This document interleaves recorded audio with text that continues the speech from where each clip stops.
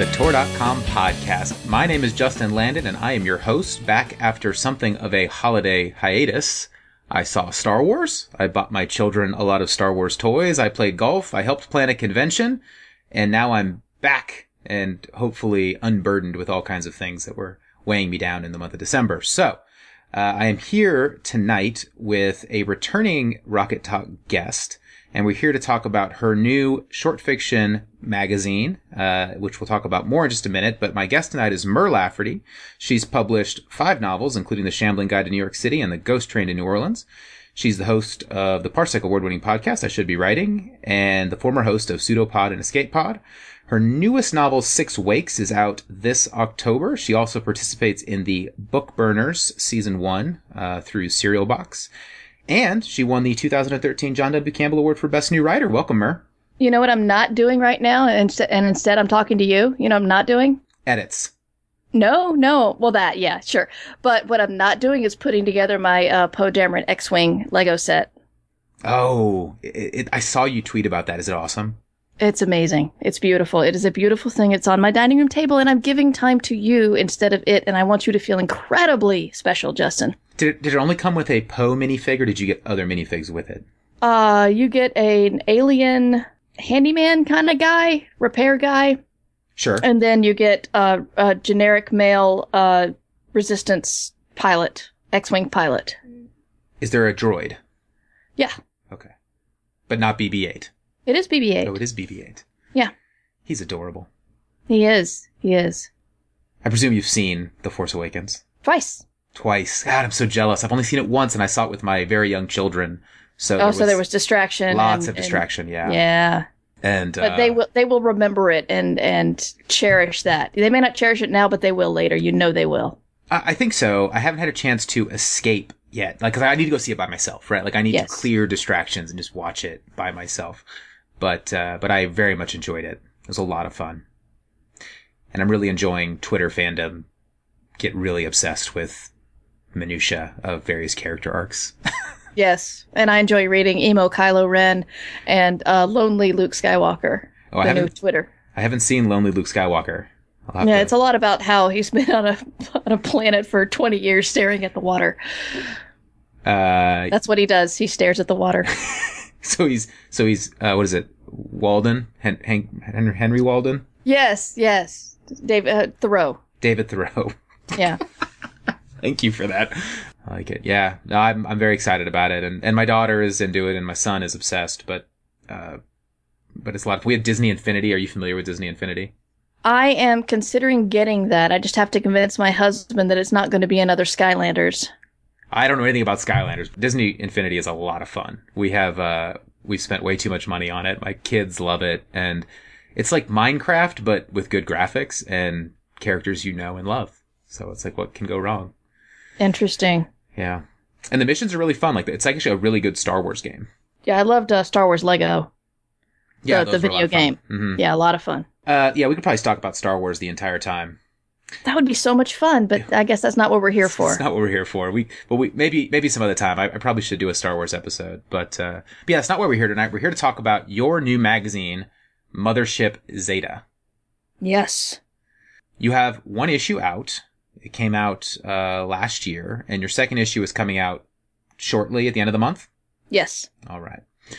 So my first question when I heard that you all were launching a new magazine, I thought to myself, like, boy, we've had a lot of short fiction magazines kind of launch in the last year or 2 years.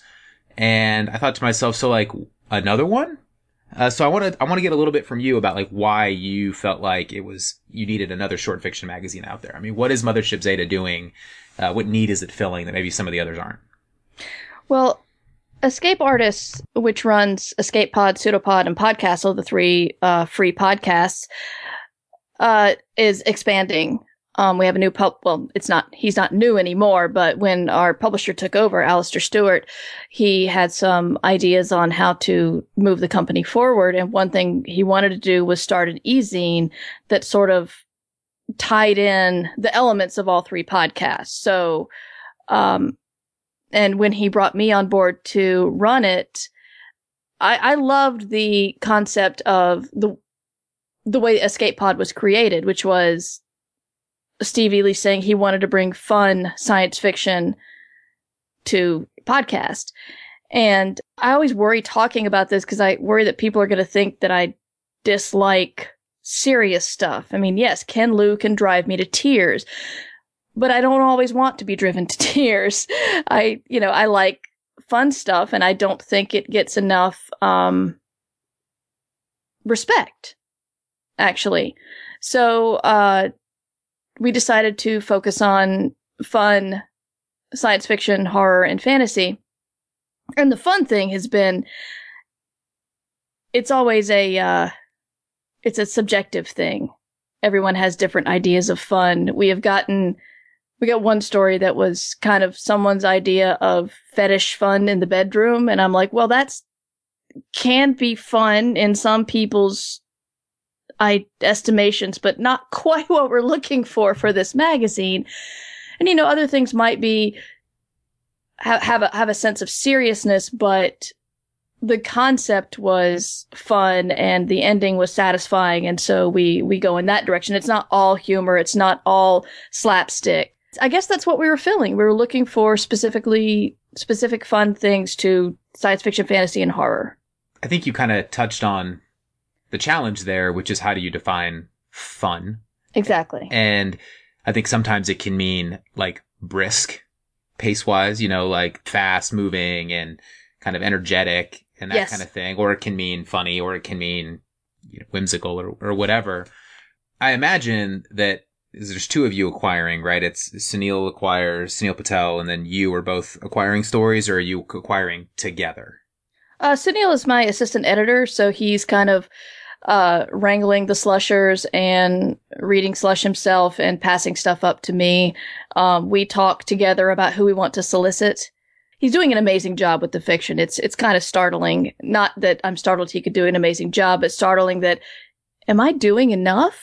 Because he's doing such an amazing job. I kind of just want to go, okay, Sunil, you take it. Yeah. So I guess like what I was getting at was that this notion of fun, right, is very, as you've said, subjective. And with you being the final arbiter of what's getting in the magazine, I imagine that we're going to get an idea of what you think is fun. Sort of. One thing I love about working with Sunil is that we disagree on, I wouldn't say a lot, but we have disagreed on several things. He loves puns. So, people can think that if you can get a pun past Sunil, it might reach me. And if Sunil puts his stamp on it, I'll accept that many other people love puns, and I don't always have to be 100% in love with stories if I think that they will appeal to an audience. That's one thing I really like about working with him, because we disagree on some things, and he shows me things that I probably would not have looked at without his approval. Seeing it with his opinion attached to it sort of broadens my vision. I wouldn't have said, hey, go find an assistant editor that disagrees with you, but it's working. It's working really well.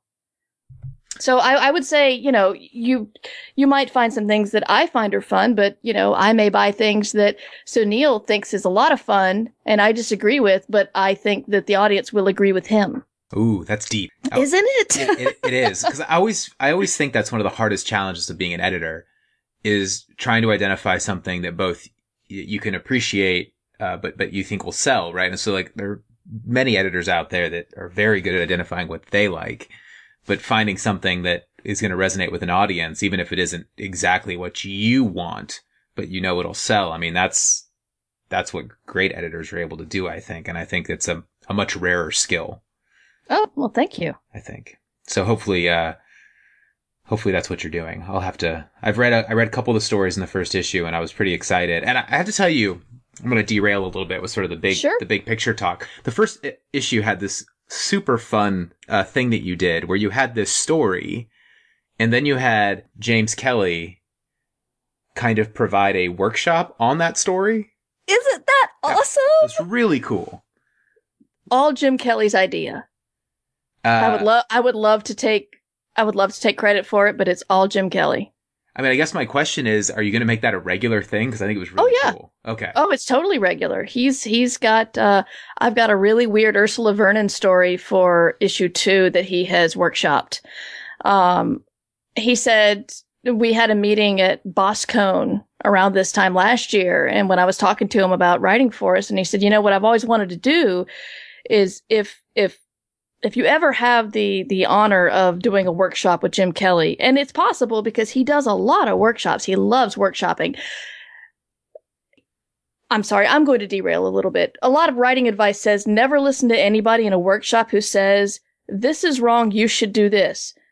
Unless it's James Patrick Kelly. Because he's a veteran award winner and he's a story doctor. And so, he calls himself the story doctor is in. That's what the column's called. And of course he's not going to rip it to shreds. That's not what the purpose is for. But he is taking one story in each issue and taking it apart and explaining why it works. Our first issue had a story by Bonnie Jo Stufflebeam that's a rather strange story about sex. And it is explicit, but it's not titillating. And yeah, it's a fascinating thing. It's not erotica, but you don't want to read it at work or with your kids reading over your shoulder. But it's honest. That's what I like about it. And then so I sent it to Jim, and Jim wrote his piece on how to write sex in stories, and how specifically Bonnie did a great job within the story of placing sex in to fulfill the needs of the story. And so we've got him doing that again in issue 2. And yes, it's going to be a regular thing, and I'm always so excited. That's one of my favorite things after we make our purchases for each issue, is to decide which one is going to be sent to the story doctor. I love this because having read the piece that he wrote, it isn't just... So an aspiring writer can read that and take something away from it. But the way that he does it also provides just somebody who's a reader with some insight into sort of like why a story works, in a way that is interesting to the reader, even if they're not a writer. And I think that's what makes it really fun and effective. And getting back on that fun thing, I think it makes it really fun that a reader can read the story and then immediately sort of get this conversation about the story that there really is nowhere else to get right away. It's that instant conversation that they get to have about the story they just read. Yeah. I was absolutely excited when Jim suggested this to me, so I'm so proud to feature it. Is it always going to be him, or are you gonna experiment with other story doctors? I don't want you to tell me they're going to cheat on Jim. I just want to know. No, it's always going to be him. It's his column. I said I want you to write for us. I don't want to steal you away from Sheila, but it's only a quarterly, so if you have the time, we'd love to have you. And he said, you know, I'd love to do this one thing I've been thinking about. And so it's always going to be him as long as he wants to do it. That's a lot of fun. So you mentioned earlier, I mean, everybody should know this after the brief conversation we've had, but Mothership Zeta is part of this Escape Pod pseudopod network of things that are being published. And I'm curious about, you have all of this existing story infrastructure from Escape Pod and Pseudopod. I assume some of which have seen actual print and some have not. Do you anticipate taking some of that story backlog and bringing it into print in this e-zine, or is this all going to be originals? We are going to be taking some of our favorite stories from podcasts and putting them as reprints into the e-zine. Not a lot to start out with, but hopefully moving forward we'll be offering not a whole lot, but we're kind of strange in that we're not accepting reprint submissions, but we want to pick our reprints specifically from the, as you said, large pool of stories within our family, because there are a lot of fun stories that appear in all 3 podcasts, and so we're eager to pull from there as well as our slush pile. One of the things I've kind of noticed, and I think there's a lot of skepticism out there about all of these. We've seen a lot of short fiction magazines come into the market the last couple of years, and they were just kind of like, wow, it's a lot of short fiction mags, and, you know, is there enough of an audience for them? I don't think there's any shortage of submissions. I don't think we're running low on stories, but is there enough of an audience for all these magazines? But I have a theory that short fiction is making a comeback due to the whole digital sort of revolution. And you see things like Tor.com publishing. that have popped up, and Harper's doing more novellas, and I think the short story market is also popping back up because these short fiction magazines, and the file that you sent me, for example, of Mothership Zeta's ebook. I mean, it's a great way to consume short fiction. I think people are going to start doing it more and more. I mean, what do you think about that? Do you think this is a burgeoning market, a growing market, something that's going to be even hotter in the future? It's totally growing. We have a lot of listeners for the podcast, a whole lot. And what always surprised me was whenever we would mention this story first appeared in fantasy and science fiction, or this story first appeared in Asimov's, we would almost always get someone saying, wow, I love science fiction, but I didn't know those magazines existed, so I'll go check them out. These are people are listening who come to us through iTunes or I don't even know where, but they're not coming to us from knowing about a whole bunch of the classic long-standing science fiction magazines. They're coming from elsewhere. So you've got people who are reading the magazines that have always been there and the newcomers, but there's a whole bunch of people who don't even know we exist, which is why it's great that the ebooks and podcasts have started. Escape Pod's been around for 10 years. Oh, I'm old. Sorry. But they're still relatively new media. And so bringing in people who didn't even know what was there before tells me that it's definitely not dying. We're putting some of the files up on our website, mothershipzeta.org, for free, and keeping some in the issue that you have to buy. And that's always an interesting question of what to tease with and what to hold back. And I'm always afraid of making the wrong decision there. But right. Do you give them the best story, or do you give them the second best? Exactly. And I can't answer that even if I had an answer, because that would let you know what I thought of the stories that went on there. Right. But we put Bonnie's story and Jim Kelly's critique of it on the website this past time, but we probably won't next time because we want that to be something to encourage people to buy. I think that was a good decision. I think it's a good teaser, but I think you're right. I think that's something that people would come back for. Right. And want to buy the issue for. See, that's the whole strategy of running a magazine. I think is really fascinating, is these decisions that you're going to have to make. I mean, I assume, are you also making like layout decisions on like what the cover looks like, what goes on the cover? Is that all you too? I am hiring the cover artists, but, we do have a graphic designer doing most of the layout. So, but we pretty much tell him, what's authors we want on the cover, etc. But he decides where everything goes. Right. And that's Matt Weller, who's been doing a lot of work with escape artists behind the scenes for years. So he's been doing audio production, and now he's doing our graphic our layout. Speaking of fun, which we've referenced several times during this conversation, how much fun is it with doing your cover art? Oh, it's awesome. It was a thrill to.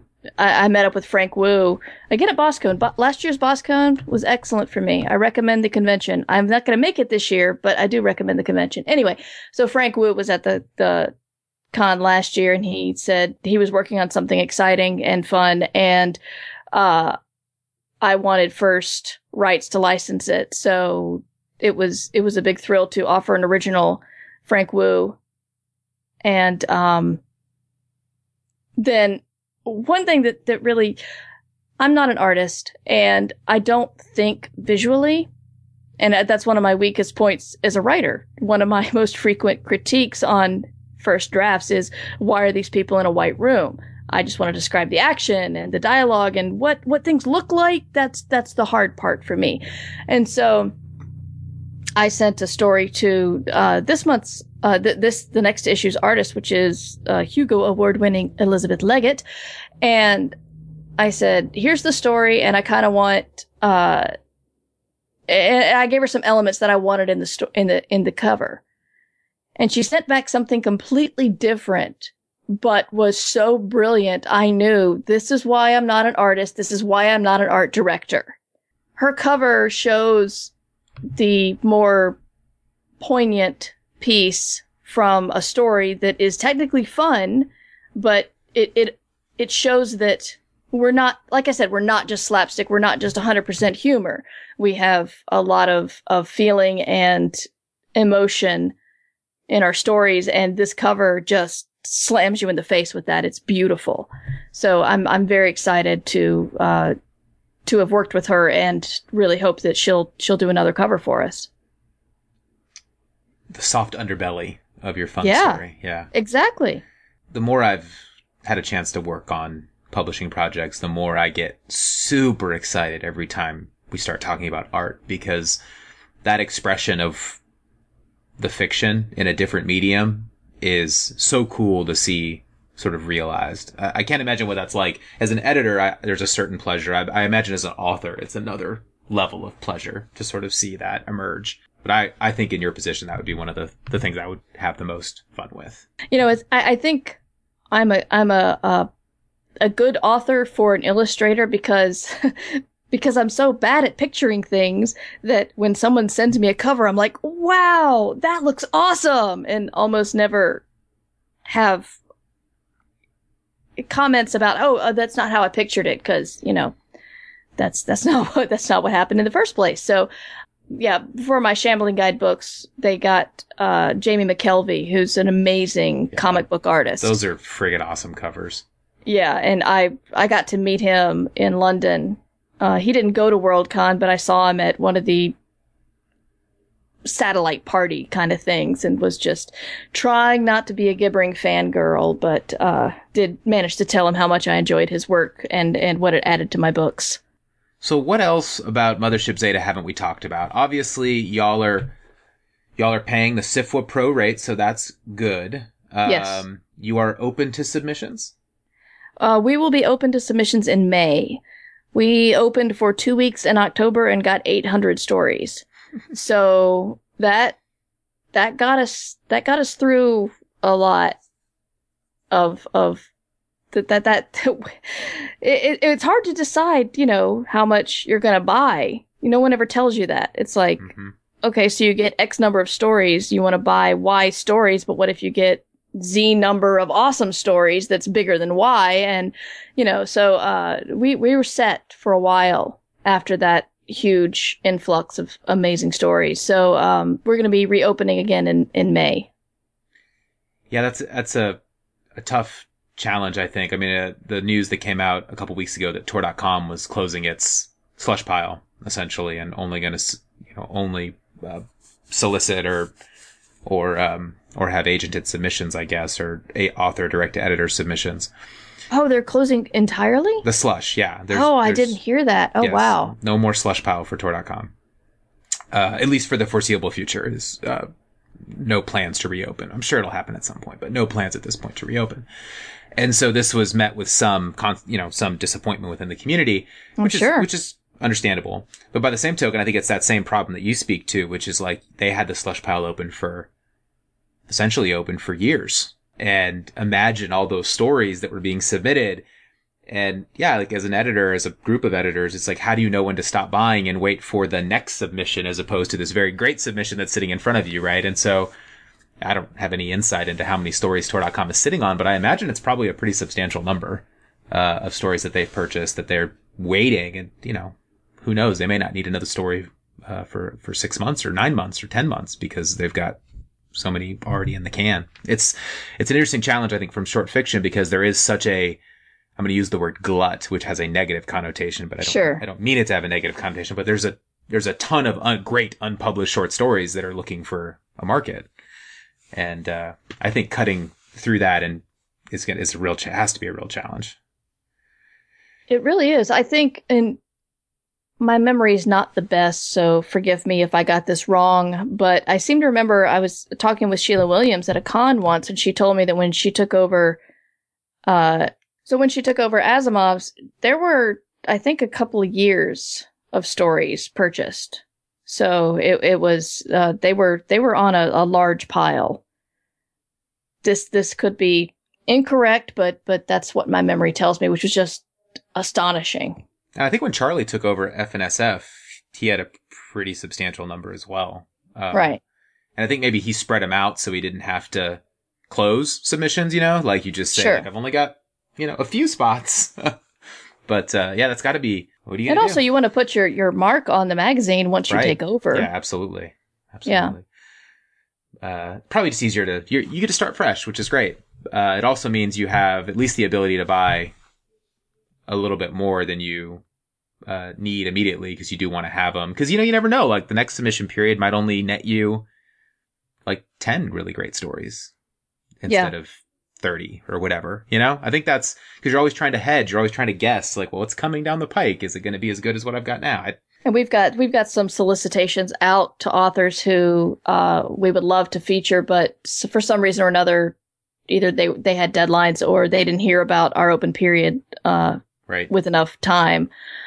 Let's talk about solicitations for a second, because this is like, right. I think from an editorial perspective, this is scary. It's sort of like the same thing as hiring a cover artist, in that, when you solicit a story from somebody and then you don't necessarily love it, like, that's hard, right? Or like if you hire a cover artist and you don't really love it, it's hard. It's this sort of like it initiates an awkward conversation. So how have the solicitations been for you so far? Like, what's that process like for you? Does it make you nervous? It makes me a little nervous, but we haven't had any problems yet. One thing that's really interesting about Mothership Zeta versus some of my experience with the other escape artists podcasts, and please note I said my experiences because I don't know what the other editors do, but oftentimes we didn't do a lot of editing, probably because we bought a lot of reprints.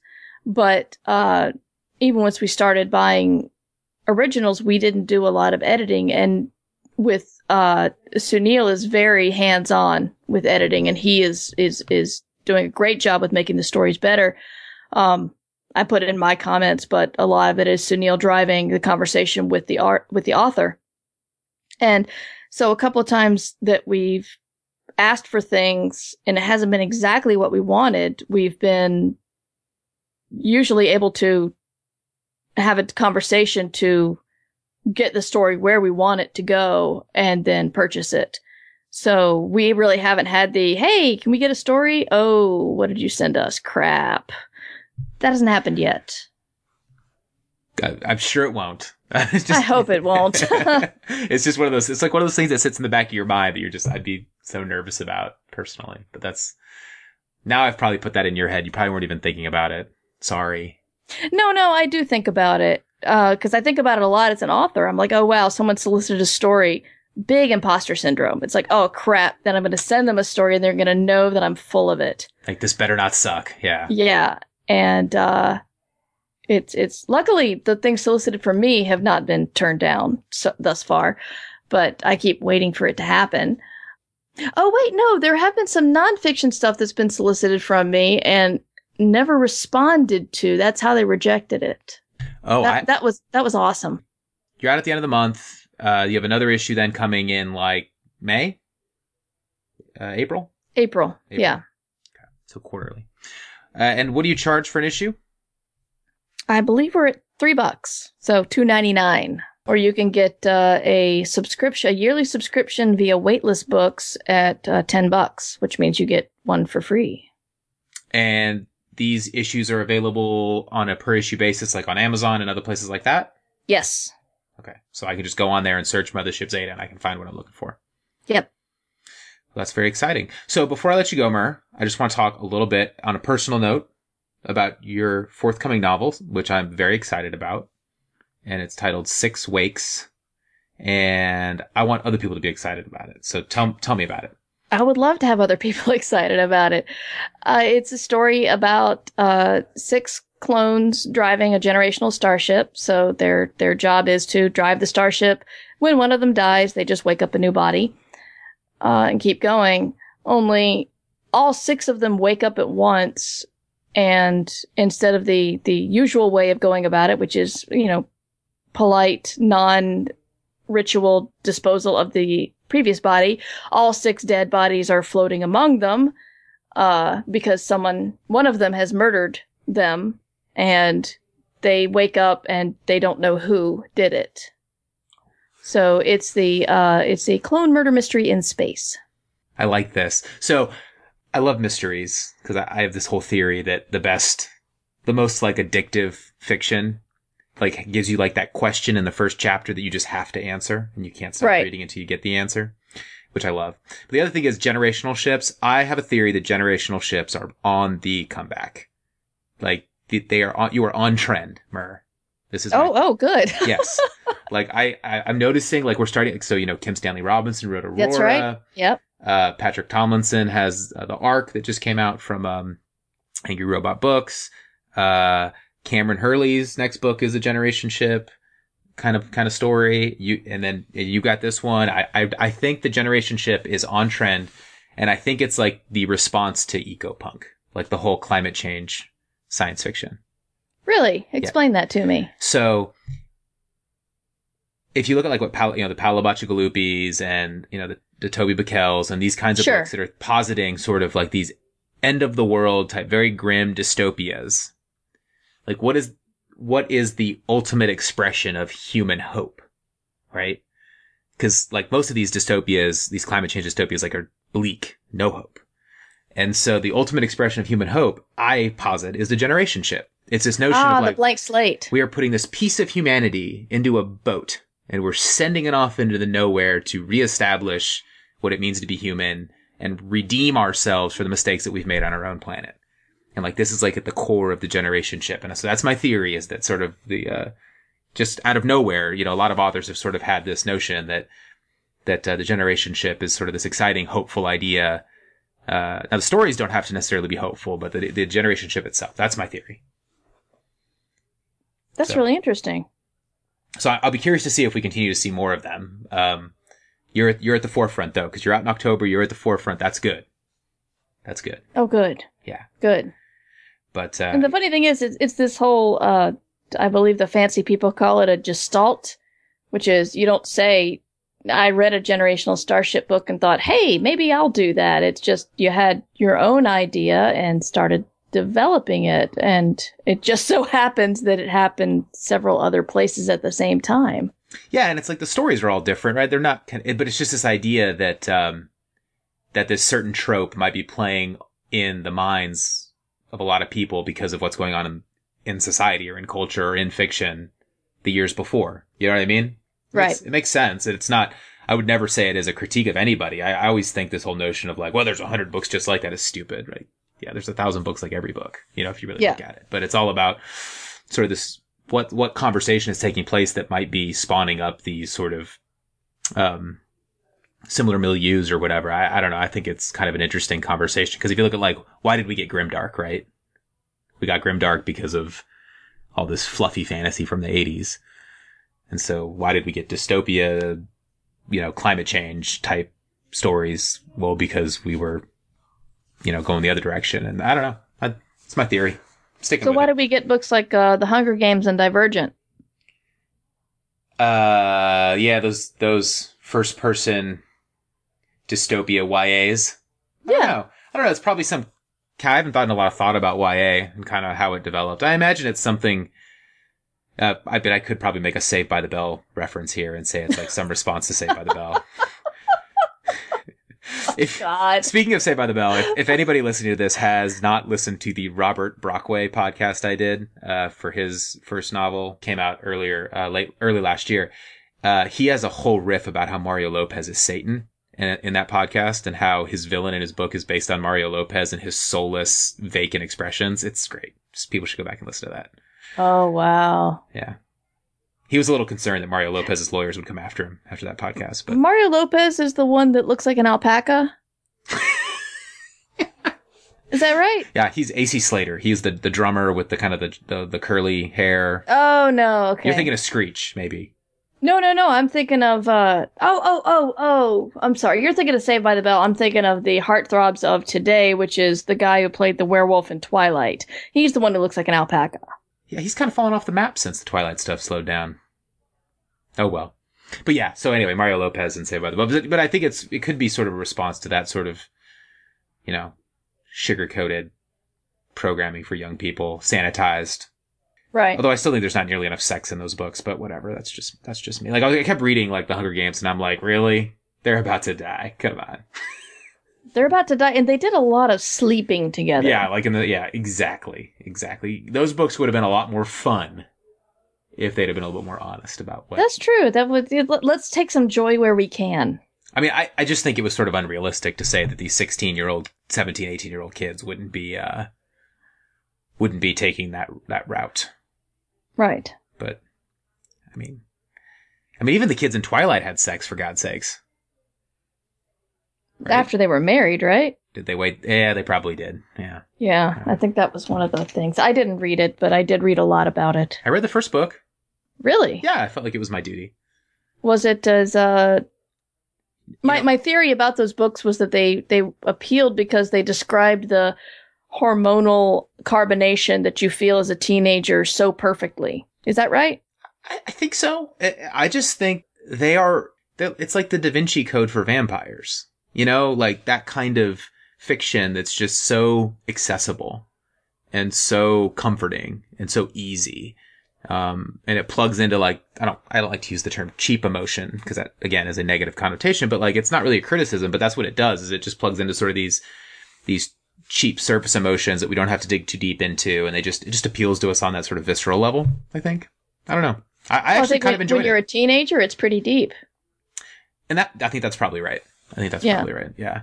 I'm actually reading a submission right now for Tor.com, and it's a middle grade novella, which is strange. And like, I'm reading it, and it's really hard for me to sort of, because obviously, like, Tor.com is not a middle grade audience, right? It's an adult audience. So it's like, I have to read it as an adult, but also trying to read it as a middle grade and being like, well, does this work as a middle grade? And if it works as a middle grade, does it work as a middle grade and also work for adults? Like, it's totally weird to read at that level and try to imagine. These editors at Scholastic, like, I don't know how they do it. I don't know how they put themselves in the mind of a 12-year-old to say this is going to appeal to a 12-year-old. It's got to be really hard. You can cut this if you like, but have you read Suzanne Collins's first series? I have not. It's called Gregor the Overlander, and it's a portal fantasy about a young boy who falls through the laundry chute and lands in a world where humans have flourished underground with sentient bats and rats and insects. And it is an amazing, fascinating adventure with his sister, his toddler sister. You have a baby as a major character who does not weigh down the narrative and is not there to make it cute. And then in subsequent books, she brings in PTSD again because essentially after 2 adventures, he's back home and he's looking at himself in the mirror and thinking, I can't ever go to the doctor again because they will look at these scars and think I'm being abused. I can't ever take my shirt off at the beach again. And this kid's 11. That's intense. Yes, it's really intense. And while I thought the violence was a little overboard, I mean, she went on to write The Hunger Games. My daughter, who was probably 9 or 10 at the time, was all over it. She loved it. And so it is middle grade. It's technically middle grade. The hero is 11. Editors much smarter than I are evaluating what's going to resonate with kids. Really a staggering thing when you consider, like, being able to take, I guess it gets back a little bit to what we talked about earlier about you trying to identify, like, what is going to be fun for your audience versus what is fun for you. And it's that same ability to sort of, it's empathy, I guess, is what it is ultimately. I guess that's what a good editor has to have, is that empathy to the audience and knowing what's going to appeal to them, whoever they are, and being able to get outside yourself and see it from their perspective. But I don't know. It's a challenge. As an editor, I really wish that I had made that observation, but you're really right. It is empathy. Man, that's deep. It is. I might steal it from you later. You can steal it from me. Just letting you know. It's good. I think on that note, we will end on empathy as as the advice to our editor audience out there. The many editors that listen to the show.